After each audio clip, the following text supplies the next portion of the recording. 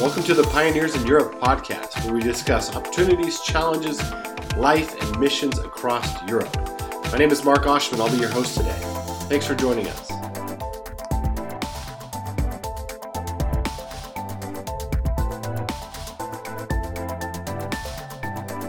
Okay, well, welcome. We are here today with James. James is in Bosnia. James, why don't you tell us a little bit about yourself and how you got to the mission field? Hi, thanks for having me on your program, Mark. Be happy to share a little bit about myself and my family and our journey to Bosnia, which started back in 1999 when we actually arrived here, my wife and I.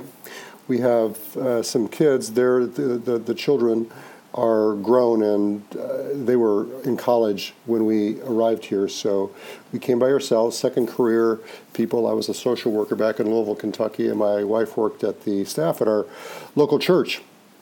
Then in '96, we took the Perspectives course, and that is what really activated us to thinking about cross-cultural work and started working with students in Louisville and international students, and also with refugees. There's a lot of refugees that come into Louisville. It's one of the medium-sized gateway cities for refugees coming from around the world. I love the fact that you guys are second career missionaries. That's also unique among us. Tell us a little bit about Bosnia and what life is like there, and a little bit about what you see on a day-to-day basis. Yeah, well, Bosnia, and the actual name of the country is Bosnia and Herzegovina, and it's one of the six republics of the former Yugoslavia. It was a mildly communist country up until their war back in kind of a civil war type of thing back in the 92 to 95. And since then, it has, like the rest of the former Yugoslavia, is broken up into six independent countries, and it's a place. It's a beautiful. The country is a beautiful place. People are nice people, hospitable, but spiritually speaking, and in a lot of levels, it's a hard place to live. The politics are really messed up here. It's stuck. It's really hard to change things because of the just different reasons. When the war ended, the system that got put in place is sort of locked, prevents simple change and growth. So it's different from the rest of the countries around here in that way, and it's really unfortunate because it's got really high unemployment and people don't have a lot of hope. It's also interesting because it's one of the few places in Europe that has, not the only place, but one of the fewer that has a large indigenous Muslim population of ethnically they're Slavic, but they've been Muslim. A lot of them since the Ottomans came here in the 1400s. So that's an interesting factor. The church here is really young, really small, still a first-generation church that essentially started during the war and started to grow, but is sort of leveled off now. And you, as an area leader, oversee several teams in that region. Can you tell us about the type of people you guys are reaching out to? Is it Muslim background? Is it local nationals? Is it Roma? Is it all of those? Give us a little snapshot of that. Yeah, sure. And in a sense, it's all of those. However, I'd qualify that by saying that we're not exclusive when it comes to who we interact with, who God puts in our path to try and talk about spiritual things and share the gospel with. However, we've mainly been located in Muslim-majority cities like Sarajevo and a few others. And by majority, I mean 85-90% Muslim background people. But we definitely interact with Serbian Orthodox and Croatian Catholic and even some Roma, too. Romas, yeah. Well, James, your teams are kind of unique across Europe. Not necessarily unique in the mission world, but one of the reasons we wanted to talk to you is because you do something called DMM or CPM. Can you just give us a little bit of explanation of what that is and help the listener understand? Yeah, sure. I'll do the best I can.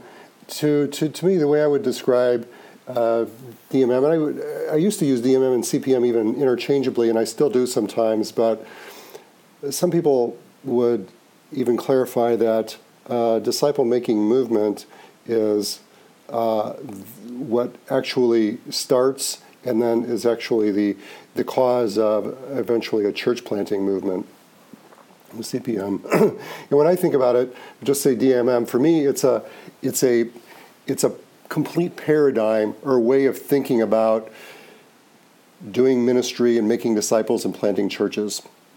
I hesitate to say it's a new paradigm or approach because I really think it's an older one that has been sort of rediscovered, and it's basically that. It has a number of elements in it that make it, if you contrast it with what I would call a more traditional proclamational approach to planting churches and disciple making, I think the distinctives that I would tend to highlight would be several. For instance, there's a strong emphasis on obedience-based discipleship versus what I grew up with, which was, I think, pretty good discipleship, but it was really strongly knowledge-based with very little emphasis on practical obedience and putting it in practice as soon as you understood and knew something. Let's figure out how to apply that. So there's this really strong emphasis on that from the beginning. It actually has the whole disciple-making process actually. We think of it beginning as soon as we make contact with an open person or an open group. That's when the discipleship process actually begins. And it goes as long as they stay interested and want to keep sort of sharing and putting into practice the things that they're learning.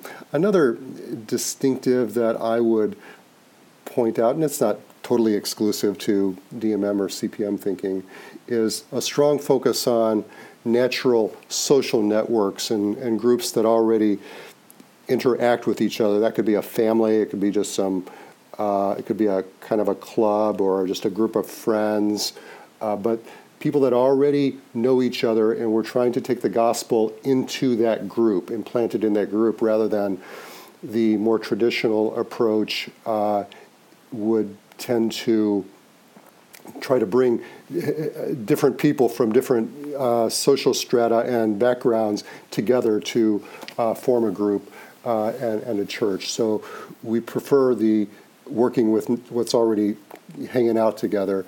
Another distinctive, not a total distinctive, but is an emphasis on this idea that God's really pre-preparing certain people, like persons of peace, who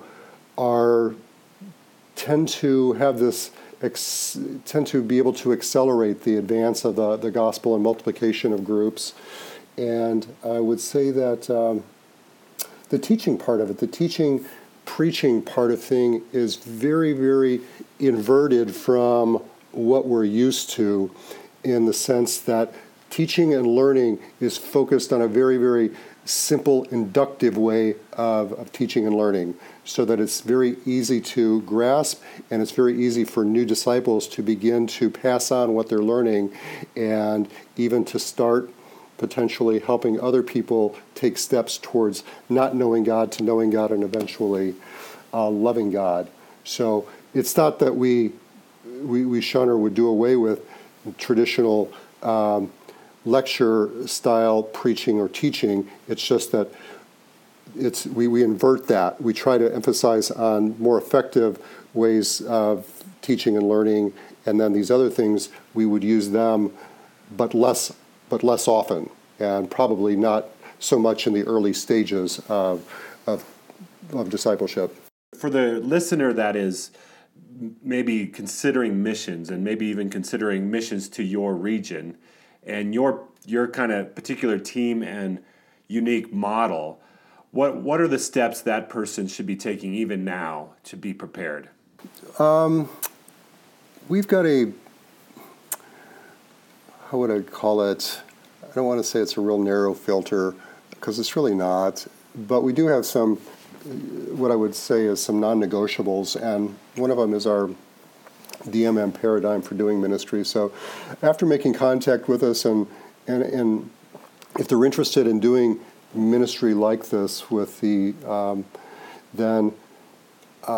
one of the things that we ask people to do, of course, is to come and meet us and meet the team.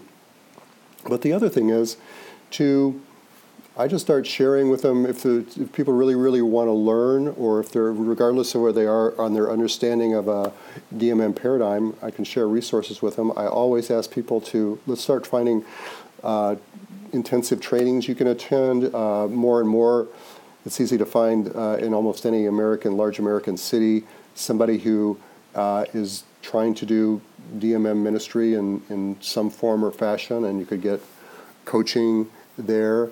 But one of the things that we've learned is grasping and making all of the mind shifts that are necessary to move to this paradigm of thinking and practicing ministry from the older the other way of doing things, a more, just call it the traditional way of thinking and doing things. It takes a lot of repetition and repeated training, if you will. So those are things that I would tell them, and I would encourage them to start reading and start attending training types of opportunities that we can help them find, because it's really hard to get the mind to start thinking in a new and different way about making disciples and how we actually do hands-on daily ministry.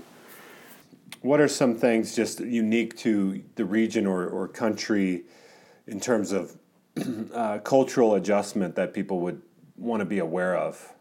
One of the really unique things about living in Bosnia in particular is that it's one of these places with this large indigenous Muslim population. The whole country, it's about 50%, but the country is so divided and segregated according to religious ethnic groups now after the war that it's easy to move into cities that are anywhere from 75 to 95% Muslim background. The other backgrounds being Croatian Catholic and Serbian Orthodox and a few other Roma and other. So, but one of the things that's interesting is we look like they do, or said in other words, they look like we do. Because they're Slavic background people. So you don't have to make the extra added adjustments and stresses that come from living amongst an unreached or least reached people and standing out because we're big white people. We look the same. All we have to do is learn the language, and of course, we're still foreigners, but you can fit in more easily here. And it's a European context, so it's not third world. It's fairly easy to live here in a physical sort of way. Spiritually, though, it's quite dark, it's quite oppressive, and people really need to prepare for that. That's another thing I would tell people to prepare for.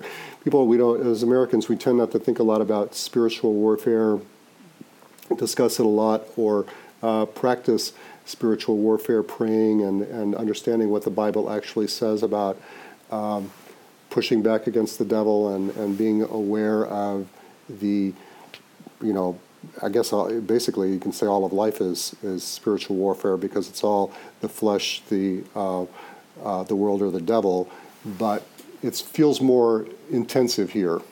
I think that's one of the themes we're seeing, even across the rest of Europe, is just that preparation for the mission field is necessary. And just because you can get a latte at the corner doesn't mean there isn't a real spiritual battle going on and to be aware of. Yeah, good point. Good point, Mark. It's totally true. And we really want people to be as prepared as they can.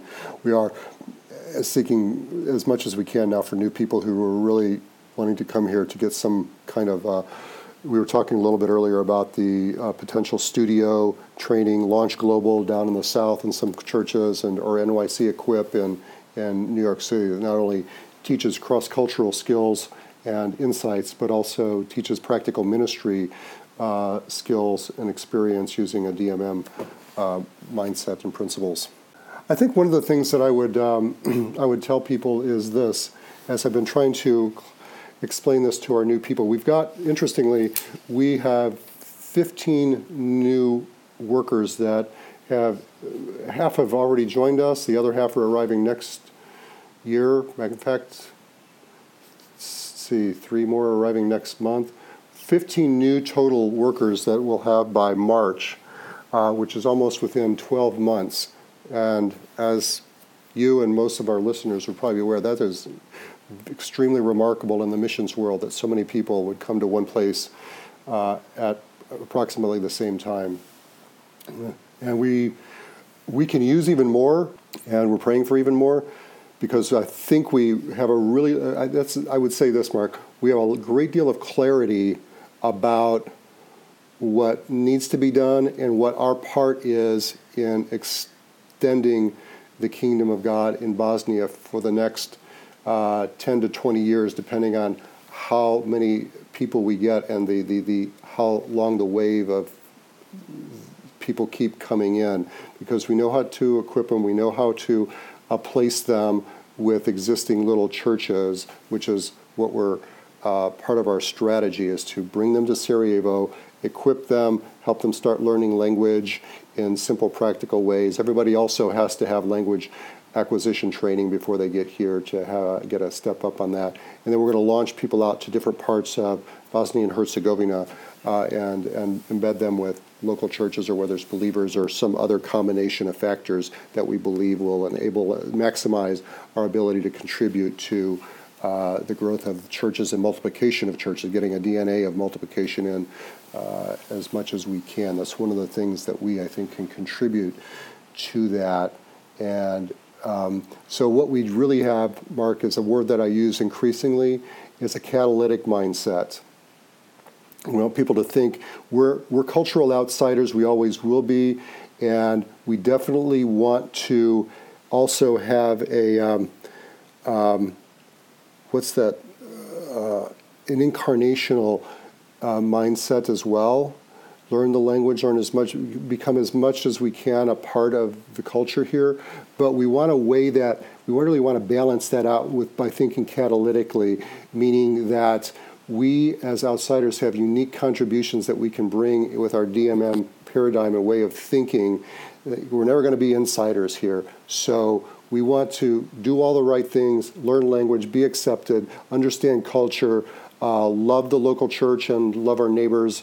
But also, we want to really want to emphasize equipping Bosnians with these skills and understandings, so that they are the ones that basically start movements, or whatever that Bosnian multiplication looks like, or however far it ends up going.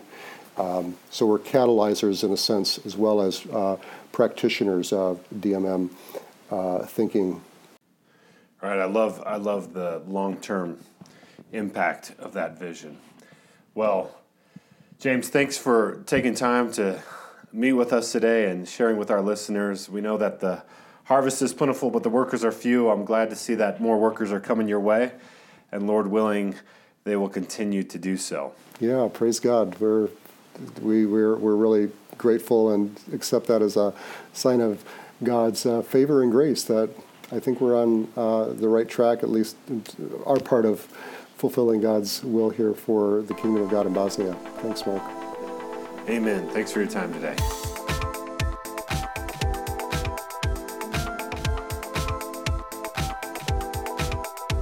Thanks for joining us today. For more information, go to pioneersineurope.com and find out how you can be a part of the mission of planting churches across Europe.